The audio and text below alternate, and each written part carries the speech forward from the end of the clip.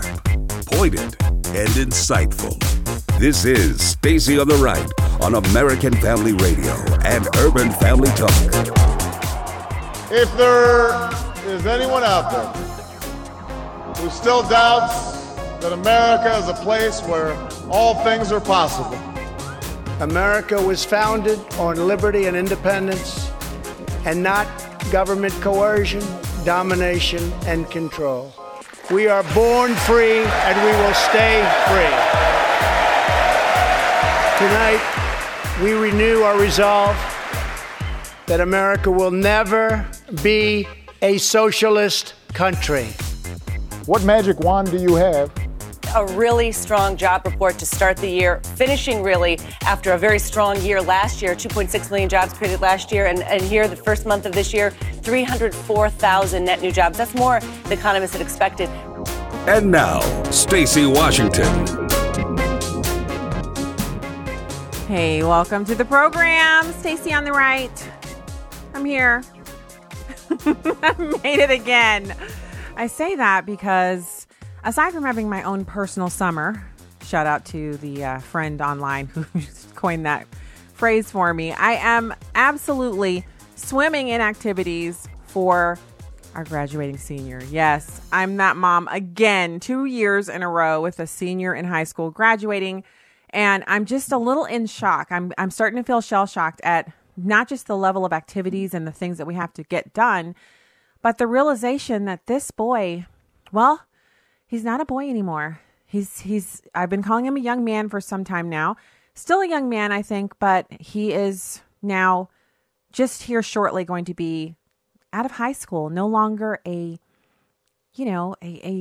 student. He's going to be more like, well, he's going to be a college student and a young adult. And so it's a lot. It's a lot to take in. Welcome to the program today.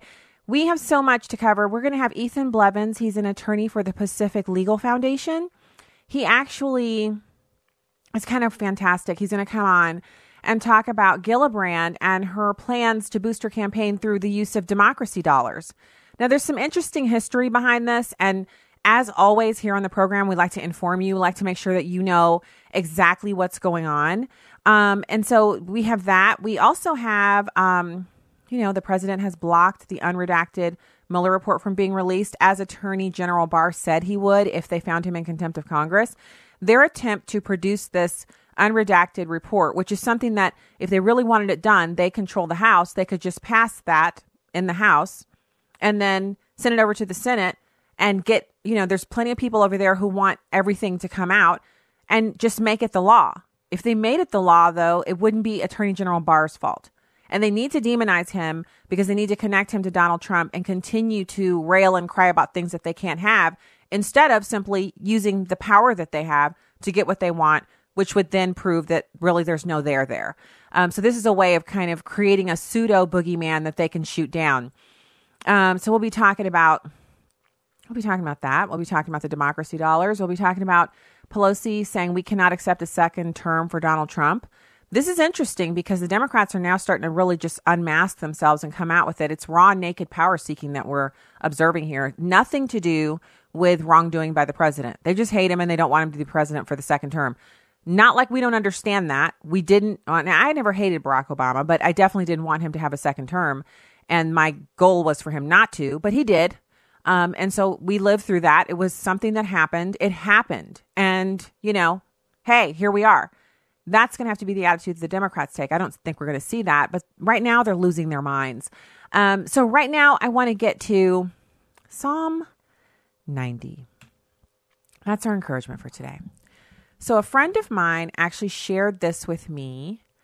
And she sent it over by note with a salad and some dessert. I mean, get you some friends who'll drop a salad off at your house and include Bible verses in there. I mean, I was just flabbergasted. I was like, this is awesome. In a cooler, no less. So this Psalm 90,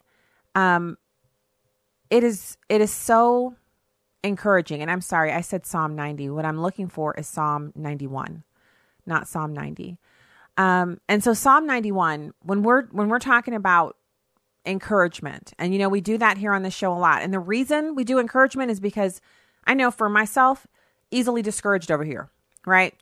I'm pretty upbeat. I'm pretty positive, but I can easily, let circumstances kind of really take the wind out of my sails. And so I find that when I focus my eyes on him and I put my efforts into reading his word, it changes things for me. It changes the atmosphere.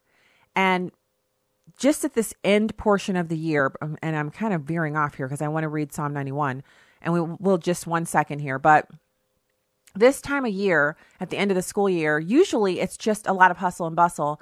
But because of some women's groups that I've been participating in this school year, it has been much more of a time of rejoicing and sharing answered prayer with other women, moms who, we get together and do certain activities for the kids for school or at the school.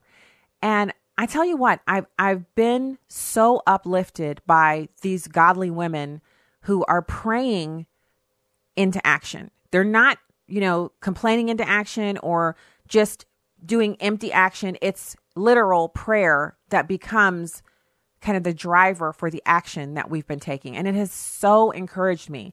And so when I saw this psalm inside of my little cooler with my salad in it today, and I was getting it out, I'm like, ooh, I get to have lunch. And then I looked and I'm like, oh my goodness, Psalm 91, this is one of my favorites. So here it is. And I want you to feel it. This is what God says to us. And we're going to unpack it a little bit, but it's perfect for today. He that dwelleth in the secret place of the Most High shall abide under the shadow of the Almighty. I will say of the Lord, he is my refuge and my fortress, my God, in him will I trust. Surely he shall deliver thee from the snare of the fowler and from the noisome pestilence. He shall cover you with his feathers, and under his wings will you trust. His truth will be your shield and buckler. You shall not be afraid of the terror by night, nor for the arrow that flies by day, nor for the pestilence that walketh in darkness, nor for the destruction that wasteth at noonday. 1,000 shall fall at thy side, and 10,000 at your right hand, but it shall not come nigh thee. Only with thine eyes shall you behold and see the reward of the wicked, because thou hast made the Lord, who is my refuge, even the Most High, thy habitation. There shall no evil befall thee, neither shall any plague come nigh thy dwelling. For he shall give his angels charge over thee to keep thee in all thy ways. They shall bear you up with their hands, lest you dash your foot against a stone. You shall tread upon the lion and the adder is a snake, and the young lion and the dragon shall you trample under your feet, because he hath set his love upon me, therefore will I deliver him. That's what God says to us. I will set him on high, because he has known my name. He shall call upon me, I will answer him. I will be with him in trouble. I will deliver him and honor him. With long life will I satisfy him and show him my salvation. So 2 things you have to do. First, you have to say of the Lord, he's my refuge and my fortress, my God, in him will I trust. So you confess this with your mouth. And then you dwell in the secret place of the Most High. Dwelling there is a place of obedience and a place of prayer. And then you do those 2 things, and all of the rest of Psalm 91 is your inheritance. It doesn't get much more encouraging than that. And I always say that at the end of every encouragement. I'm like, oh, it just doesn't get better than that. And then the next day I have one, and it's just as awesome, if not even better. So that's what we have to look forward to. So Psalm 91, I'm going to be meditating on this for the next few days, because it's awesome when I stumble on something, or I'm in my prayer closet trying to, searching the scriptures. That's one thing, but it's a totally another thing when God sends someone to your doorstep with lunch and a salad. She didn't even come in. She rang the doorbell, didn't know if I was home or not, left the cooler there, texted me and said, the cooler's on your doorstep, not sure if you're home. I was at home, so I was like, I wonder why she didn't ring the doorbell, so I could have said hi. I brought it in, and inside was a scripture. So I'm so excited by this. It's just a blessing from God. And that's the encouragement for today. So now, pivoting over to the political sphere, we have this CNN contributor who says when a woman gets pregnant, she's not pregnant with a human being. Yes, I'm giggling because what kind of nonsense and tomfoolery exactly is she working with here? Let's listen to her, number 3. A woman gets pregnant, that is not a human being inside of her. It's part of her body. And this is about a woman having full agency and control of her body and making decisions about her body and what is part of her body with medical professionals. Those are the facts, and that is the law of the land. Listen. So the baby is property, chattel. That is the Republican commentator who's on there, battling with Chris Cuomo and this one who shall remain nameless. And they're having it out over the heartbeat bill from Georgia. And I'm just hang with me here for a minute. Why do we have to go into lying? We've already seen the face of the new abortion-minded Democrats. They don't have to keep saying unscientific things to support their position when they've already told us they don't care if it's a baby. It could be a pot of gold in there. They're here for killing it, destroying it, utterly obliterating it. They don't care if it's painful, and they don't care if the woman has repercussions for decades afterwards. They're just all about getting those abortions done. Like Ilhan Omar loves to say, all about the Benjamins. They're all about the abortions. And so there is no scientific support for her statement that when women get pregnant, the thing that they're pregnant with is another part of their body. Last I checked, when they do ultrasounds, they don't see a human heart growing in the abdomen, in the womb. They don't see elbows or toes or, hair follicles growing in there. They see another human being. Now, that human being is dependent upon the mother for life support so that it can grow up to a certain point until its birth. But it's not her. And we have this running joke at our house that I actually started, and I get mocked roundly for it, but I'm sticking with it. And that is, I tell the kids whenever they're like, well, we just want to go so-and-so. And I'm like, well, I don't think that's a good idea. And they're like, why? I'm like, well, you're like a part of me that's broken loose and you're just running around doing whatever you want. But in my mind, we're still the same. Now, that is utter nonsense, I know. But it's my way to describe to the kids how deeply interested I am in their welfare. It feels like they're still a part of me. They're just running around loose, and I'm concerned. So I use that metaphor, unscientific as it may be, to describe why I don't know if that's the best choice for you to do, or, let's talk about why you want to do that type of thing. But even in the most, emotionally wrought circumstances where I'm trying to use that to describe why I don't want the kids to do something, it has never been, and nor will it ever be, a fact that human children are simply another organ of their mother. No, it's a whole nother human being with a soul and a spirit and a purpose, created in the image of God, that matters. And so, inconvenient? Absolutely. Takes up 10 months of your life? Yep. Something that you can snuff out if you want to? According to the Supreme Court, yes, but according to God's law, absolutely not. Unjustifiable, not something you're going to want to have to explain at the judgment seat. So, if we're talking about this thing and we're being honest, her statements, not only do they don't make sense, but they also speak to the level of depravity that is currently residing on the left when it comes to abortion, which is they'll make any argument they can. They'll say anything they can. They'll do anything they can. They'll dox anybody they can. They'll yell at any grandma they can. They'll scream down anyone they can. They'll yell, "Hail Satan." They'll sing it in a sing-songy voice. They'll shout their abortions. They'll do whatever they can do to make it palpable and try to coerce others, people of conscience, people of faith, into giving in and acquiescing to their desire to bow down to the god of Molech. And in every instance, it is incumbent upon us to stand firmly and say, no, it's not another organ of the mother. It is a human being all day, every day, from before we even knew what days were into the future. All right, when we get back, we'll have Ethan Blevins. He's an attorney with the Pacific Legal Foundation, right here on American Family Radio and Urban Family Talk.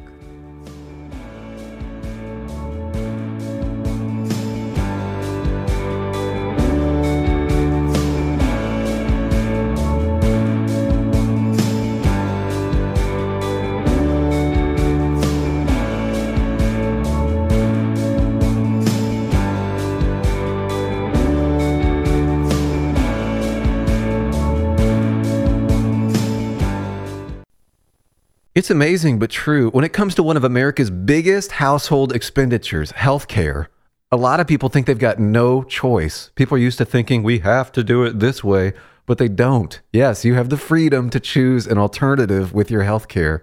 It's Medi-Share, and it costs way less than the alternatives. The typical family saves $500 a month, not a year, a month. And if you're single, this can save you a lot too.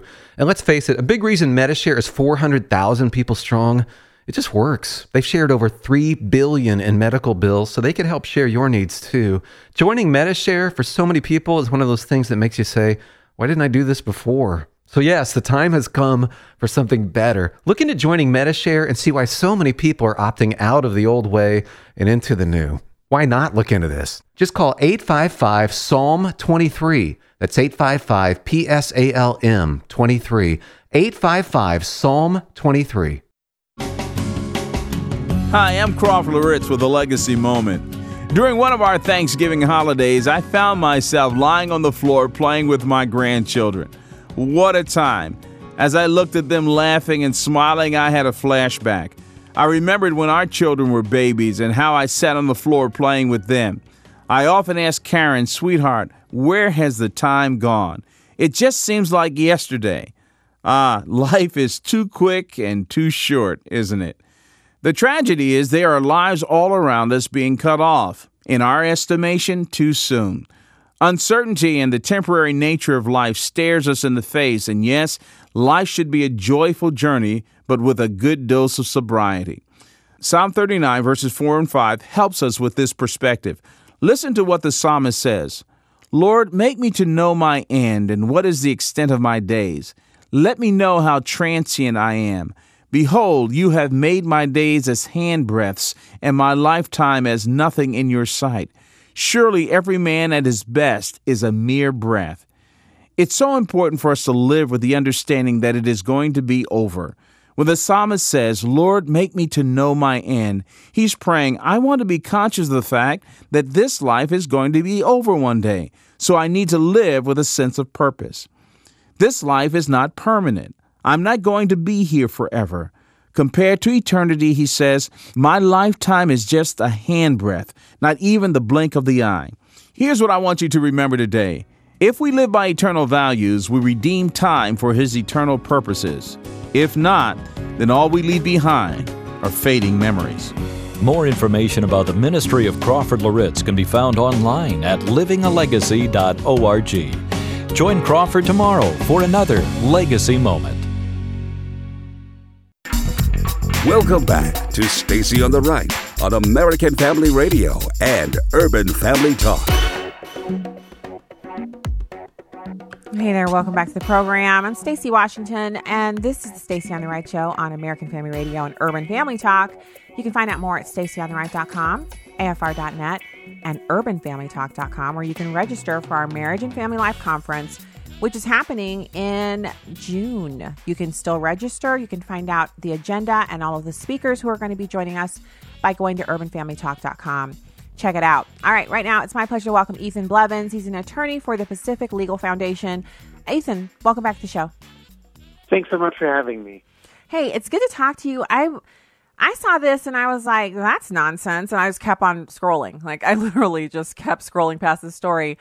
But you have some interesting details about Gillibrand wanting to implement something called democracy dollars. Now, first off, before we even get into this conversation, what is it with Democrats calling our country a democracy when we're a representative republic? Right. Yeah, our democracy is in danger, maybe because we've never actually had a democracy. I don't know. But yes, I think part of the reason to take the question maybe a little more seriously is that, fans of government power want to downplay limits on democratic power that exist in our Constitution and state constitutions. So I think there is some purpose to that rhetoric that's a little bit more sinister than you might otherwise think. And you know what, Ethan, just to piggyback on that, because I agree with you 100%, I think it also has to do with the two-party system that we have where Democrats like to call our country a democracy because it's in their name.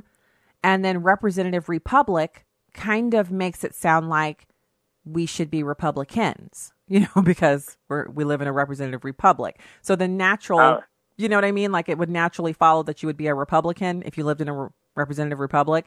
And sure, they don't like that. Branding thing. Yeah. I think it's even that as well. I mean, obviously they would prefer a democracy because that would give them mob rule and they'd never relinquish power ever again. I think it's both. It's so odd. So what is Gillibrand actually proposing here with her so-called democracy dollars? Yeah, so this is a campaign finance program, not so different from things we've seen in the past, where she's proposing that we provide public funding to candidates to help them run for office in the theory that it's going to reduce the influence of really wealthy corporations or individuals. The big difference between what has been done in the past and this proposal is that essentially everybody in the country would receive a voucher that they could decide where that money goes. So it's kind of private individuals deciding where taxpayer dollars go, specifically to which political candidates those tax dollars go to. So this is kind of like, hey, we don't like that Janus ruling with unions, and unions are dying on the vine. So why don't we just turn every American into kind of like a union member by doling out money to them that they have to give to political candidates? Like that? That's a great comparison. Yeah, I mean, and that's the Janus case is really directly relevant here because, and Janus said, the Supreme Court in Janus said, you can't compel somebody to sponsor someone else's political speech, and that's exactly what these democracy dollars do. So you're right. I mean, it's like everybody in the country being forced to pay union dues or something like that. Well, because they don't say where the money comes from. That's the part that, to me, and it may be just because of doing this for a living and talking to experts like you, but I just hear Thomas Sowell's voice ringing in my ears from one of his interviews with the Hoover Institution, where he said, your first question when anyone proposes a new policy, of any kind is, how much will it cost and who's going to pay for it? Well, obviously, giving everyone $600, I think it's $600 that she's proposing, means that you have to increase the taxes of some people by more than $600 because everyone doesn't have $600 to redistribute to everyone else. Yes, and she's kind of leapt on the classic Democratic hobby horse here, which is removing corporate tax loopholes as the way to fund this. I mean, I think everybody would just rather have $600 to decide on their own how to spend it, and I have a feeling that none of them would spend it on a political campaign. So, yeah, this is, as far as I can tell, a proposal that money will come from the general revenue, but that supposedly corporate tax loopholes are going to pay for it. I think there's a lot of better ways to spend tax revenue. But Gillibrand thinks that politicians need taxpayer money. Okay, but I thought they said they wanted to get... Oh, okay, wait. Because when the Democrats say they want to get dark money out of politics, they mean money that they can't pinpoint to a person and then freeze that person and, paint them as a target for their ire and their wrath. But when the money comes from the people, literally from the people, because this would literally be a tax increase that would then send money into the hands of Democratic voters, that's fine. Yeah, I mean, it's an interesting irony because for so many years, Democrats have railed against Citizens United and other campaign finance cases with the claim that money is not speech. And now they seem to be turning that on its head and becoming obsessed with money as a form of speech. The fact of the matter is that we're not going to take this program's not going to take money out of politics. She's proposing that anybody who opts into her Democracy Dollar program will have to be subject to a $200 contribution limit per contributor. Whereas if you chose not to participate in the program, you'd have the $2,800 contribution limit for the primary and the $2,800 contribution limit for the general election, which is so much higher that it seems very unlikely that any candidate would agree to essentially manacle themselves and face that high contribution limit. So it's almost certainly not going to actually help them do what she says it's going to do. Okay, so let's go through your fun facts. I love the fact that you sent these over. I was looking at them and kind of laughing, kind of. I mean, I would laugh at these things more often if they weren't so deadly serious actual proposals from Democrats. Your first fun fact is that the estimated cost of $600 per person or more for these so-called democracy dollars would be $138 billion.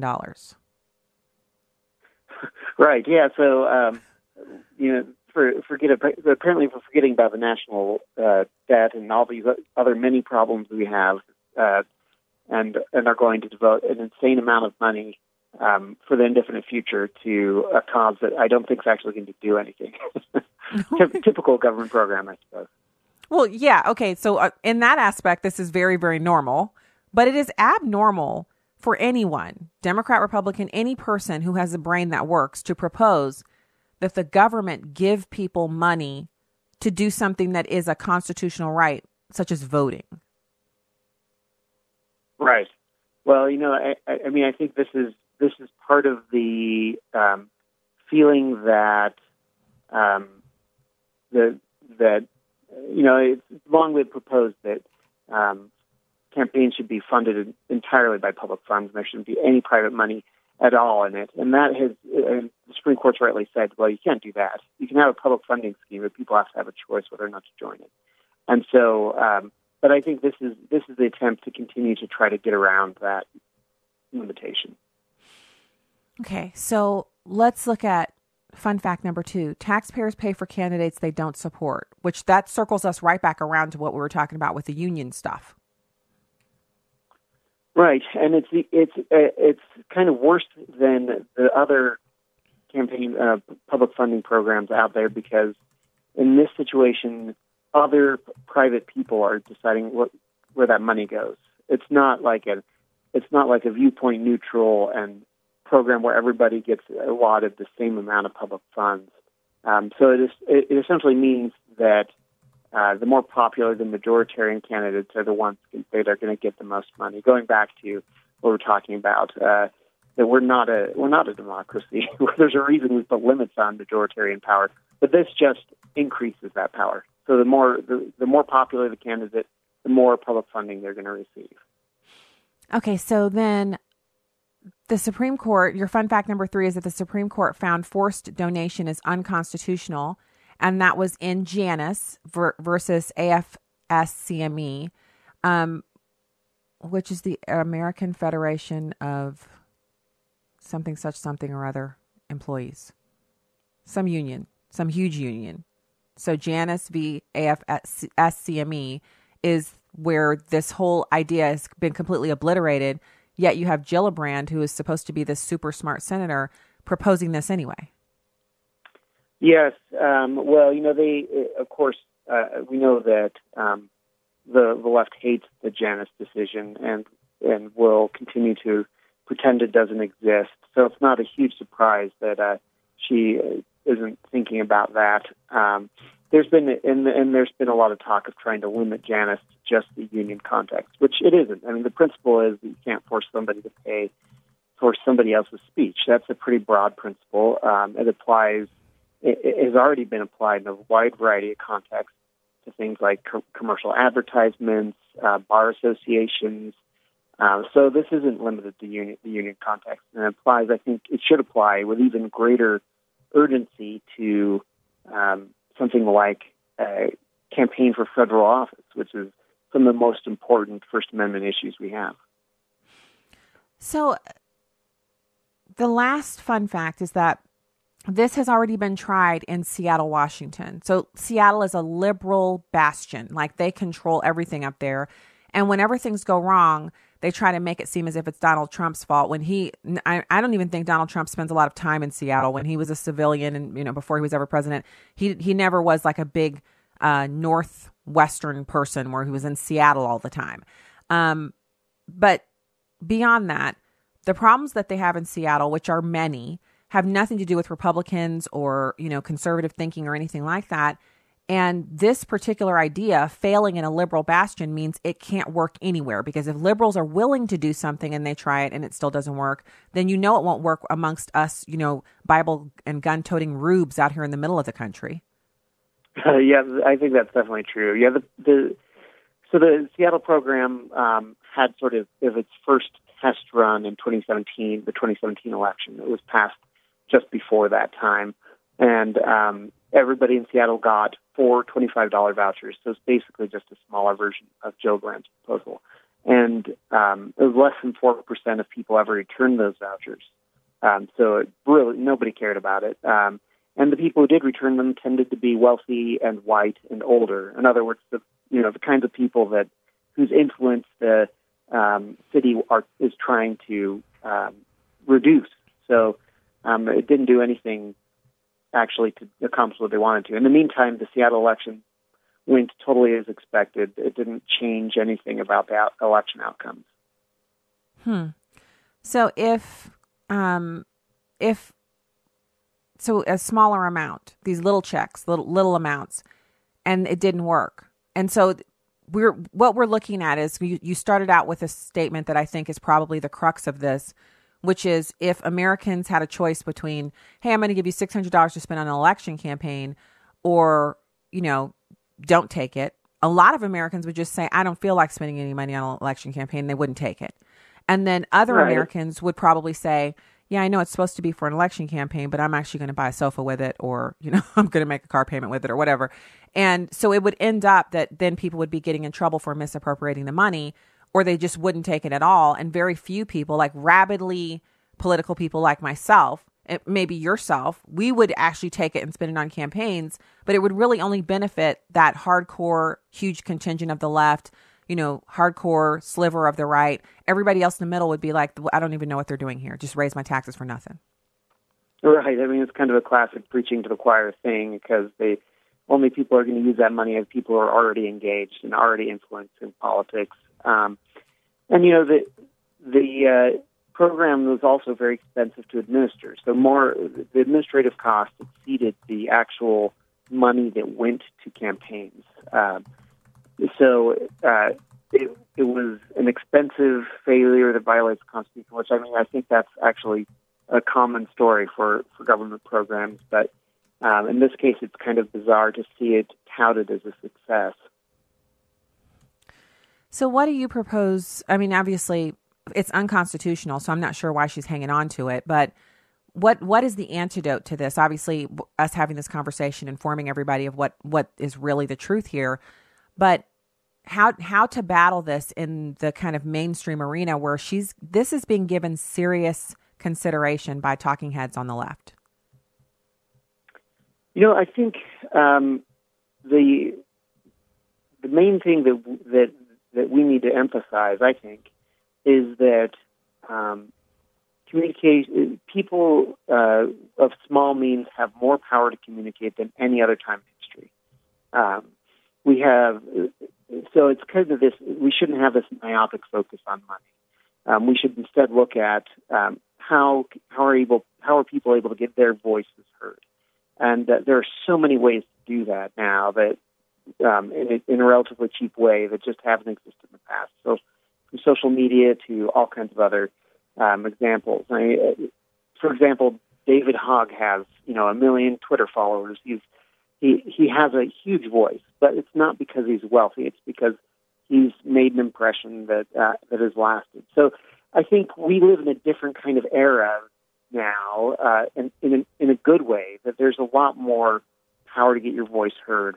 And that, I think, is the important message to focus on, not that wealthy donors are corrupting our republic. I was about to say democracy. Good catch. And usually, that corruption charge is leveled at policies that people just don't like.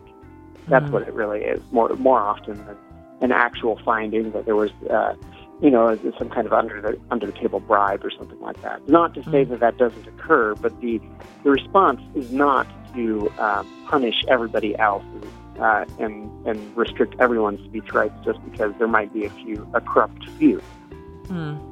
Well, perfectly summed up. Ethan Blevins, attorney at the Pacific Legal Foundation. Thank you for joining us today. Talk to you again soon. Have a great week. Thanks. All right, we'll be back with more right after this.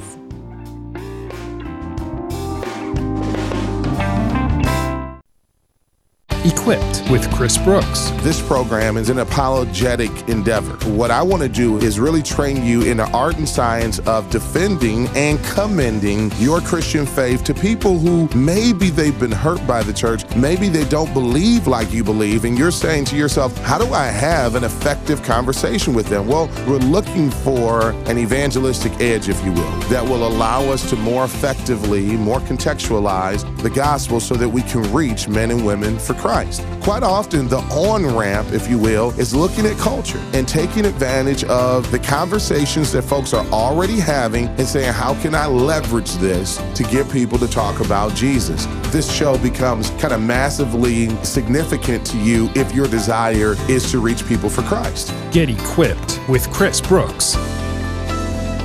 Join me Monday through Friday at noon Central Time on Urban Family Talk. Stand by. The B-Sack Radio Show spotlights Christian rap artists. But never try to put me on the pedestal. The Lord is working on me. I'm getting better still. Hear in-depth interviews and news about upcoming releases. What's your motivation? This Jesus, he's our motivation. Motivation. B-Sack is the Biblically Sound Artist Coalition. Ready or not, ready or not. Don't miss the B-Sack Radio Show. Saturdays from 10 a.m. to noon Central on Urban Family Talk. I'm Will Addison, Director of Urban Family Talk. We desire to be a movement of time tellers. In 1 Chronicles 12:32 it says, the sons of Issachar were men who had understanding of the time, to know what Israel ought to do.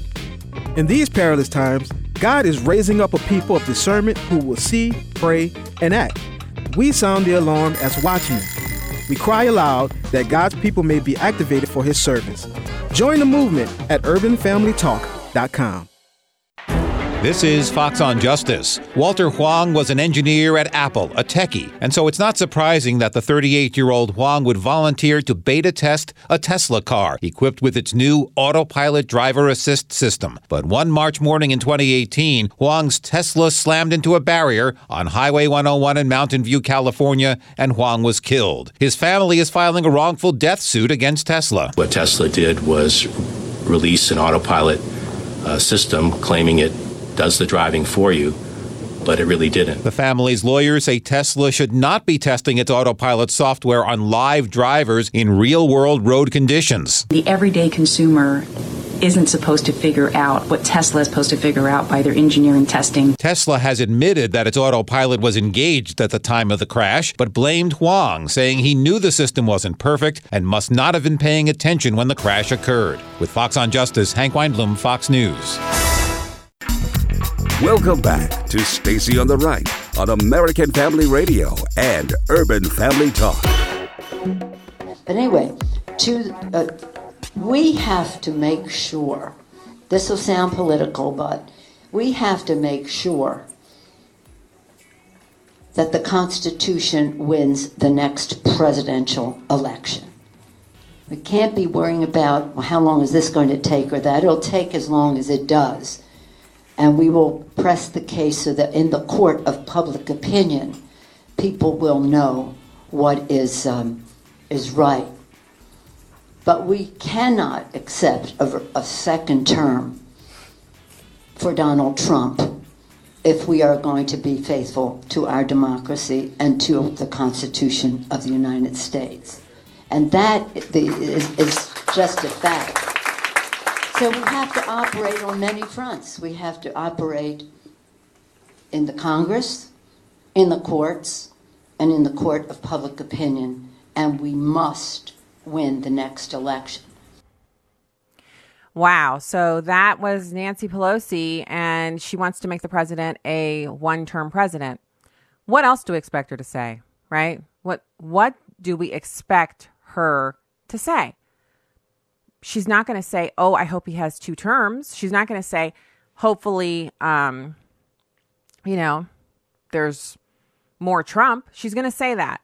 I don't, part of the reason why I played the clip is because I think it's important to just highlight that that's what she's saying. And when Republicans said the same thing about Barack Obama, it was, oh, they're racist. They just hate America. They hate black people. No, they just didn't like the policies of the president at the time. So one of the things that is super important for us to do is to Just acknowledge that this is the way the two-party system works. Republicans don't want Democrats to have 2 terms. Democrats don't want Republicans to have 2 terms. Once you get past that, we can stop all this crazy, nonsensical rhetoric and just admit that it's a political fight to the death and that best man wants to win. And the Republicans are fighting it like a gentleman's game with a little, hand slap across the face of the leather gloves, while the Democrats are down slinging mud. They're launching grenade launched missiles and grenades and whatever. They're doing warfare, hand-to-hand combat. They're in the civilian zones bombing stuff. They want to win, even if it's by hook or by crook. That's what we have to be aware of, and that's the arena we're operating in. It doesn't mean to get dishonest on our part, but that is the game. That's what's happening here. So call lines are open at 866-963-2037, 866-963-2037. So here's Representative Jim Jordan, and he has an interesting take on the Democrats' behavior towards AG Barr. I thought this was pretty fascinating because I've been saying this myself. So here he is. It's number 4. These guys are bound and determined to go after the Attorney General, to go after President Trump, and not going to focus on what we need to do to help the country. So I think they're nervous about Bill Barr because remember what he said 3 weeks ago in front of the Senate Finance Committee. He made 4 important points. First of all, he said spying did in fact take place. Second, he said there is a basis for his concern that the spying wasn't properly predicated. Third, he said there was a failure of leadership at the upper echelon of the FBI. We know that's for sure. Comey, McCabe, Baker, Strzok, Page. We know there was a failure of leadership there. And then fourth, he used 2 terms that I've never really heard before, and my guess is most Americans haven't. He used the term unauthorized surveillance, and he used the term political surveillance. So the Democrats are scared. And frankly, I think when we're talking about obstruction of justice, the real obstruction of justice is what Democrats are trying to do to the Attorney General. They're trying to stop him by all these things, this contempt and not having him come testify. They're trying to stop him from getting the answers that we just talked about. Yeah. So they don't want the answers, because if they did, they could just change the law and then it wouldn't be illegal for the unredacted report to be released. The reason they're not doing that is because one day they'll be in the presidency again, and they know they have no guarantee that they won't have someone there who has done something that angers whoever's in power at the time. And if the investigation turns the way it did with the Clintons, that's the reason why the law exists, that the unredacted report of a special prosecutor cannot be released. And one of the things that I think is obvious is they didn't like the way it turned out for Bill Clinton. They didn't like the way it turned out for those witnesses who were interviewed during that process. And so consequently, they changed the law. So no more. I don't care who they're investigating. If it's the president of the United States and it's a special prosecutor, special, they like Mueller, the unredacted report cannot be released. And the only way to change that is to have Congress legislate it. So this is an exercise in futility. The only reason it is happening is because they want it to happen. They want the unredacted Mueller report not to be available. If they wanted it to be completely unredacted, so the whole Mueller report, names, dates, addresses, everything, if they wanted that out there, they could simply vote to make it happen because they're the legislative branch. Man, is that crazy that we have to even go through all of that. But that's the truth. That is the truth. That's what's happening right now. Let's go to the phones. Ernest in Michigan. Hey, thanks for calling the show. Hey, thank you, Stacey. I'd just like to make this quick. God bless you for your voice. First of all, I'd like to make the comment about the woman who claims that life is not a life. God knew Jeremiah before he was placed in his mother's womb. Second of all, you're right about the mudslinging. When Barack won his second term, and I think he allowed the states to decide upon same-sex marriage, he was evolving. And then you had the audacity to light up the White House in the LBG colors, making a mockery of God. Let me just say this. For all the women and all the men who have caused women to have abortion because they were cowards, God forgives the shedding of innocent blood if you repent. But for the unrepentant, there is the second death, which is the lake of fire. And I hope everybody is listening to this. If you have had an abortion, repent. God forgives the shedding of innocent blood. It's not the unpardonable sin. The unpardonable sin is the blasphemy against the Holy Spirit. Mm-hmm. I just, you're so on. I thank God for your voice. You are a true soldier. Keep up the good work. Oh, thank you, Ernest. I appreciate that. And thank you for clarifying that, because it can never be said too many times, because the nature of radio is that you may be here for 7 minutes. You may be here for 22 minutes. You may be here for the whole show. Plus, you're listening all day to AFR. You're dipping in and out. You may be first-time listener. Fantastic. Welcome. We appreciate you. But in all things, we need to make sure that no one ever listens to the program, whether it's here or anywhere else. If you're tuned in to Christian radio, you need to be aware that, like Ernest said, there is forgiveness for partaking in the sin of abortion. If you were the husband or the boyfriend, or if it was your daughter and you were like, okay, go ahead and do it, we'll pay for it. Whatever your part was in it, you can repent and ask for forgiveness and be forgiven. But if you want to be on the other side, like this lady, the clip he's speaking of is in the first segment. We played a clip from a CNN contributor whose name I refuse to say. It says, when a woman gets pregnant, that is not a human being. Now, surely, what we hope is that she's just deceived and blinded by the ideology she's chosen. That it's not a true, she knows in her heart of hearts that it's a baby, and she's just denying that just so she can, score political points. But whatever the case may be, the sin is there and it can be forgiven. Whether she's post-abortive herself, which I would, I'd bet dollars to donuts she is, not because I want her to be, but because that is the truth. The most rabid supporters of abortion are women who've had abortions themselves. And the most eloquent on abortion are often, speaking out against it for the pro-life side are often women who've had abortion. So, this is a battle that's being waged, not just where we can see it. It's the battle in the heavenlies over the issue of whether or not we'll sacrifice human lives on the altar of sexual immorality. And so what Ernest said is so true. So you just don't want to be unrepentant when you make that trip, that last final trip. And it's a quick trip. I love the way people try to act like, well, they died 2 days ago, and so I'm still praying for their soul. They've already gotten. Look, this is, God's not mocked. He's not sitting up trying to schedule trains to get people from here to the afterlife. He's God. It's an instant journey. You're getting there, and you're meeting him face to face. And at that point, she will not be arguing and wagging her finger. She will not be saying that's just a woman's appendage. She may say whatever she wants in her heart. She can deny it and shake her fist until the very end. And maybe she will. I pray she won't. But you can be forgiven for the sin of abortion. You can be forgiven for just ask for forgiveness and receive it and turn away from the sin and move on. That's the message right there. If you don't get anything else out of today. And I think Ethan Blevins was a fantastic guest, and I think the show's been pretty good so far. But take that with you. That if you're going to take anything, take that with you. Let's go to Lee in Texas. Hey, Lee, thanks for calling the show today.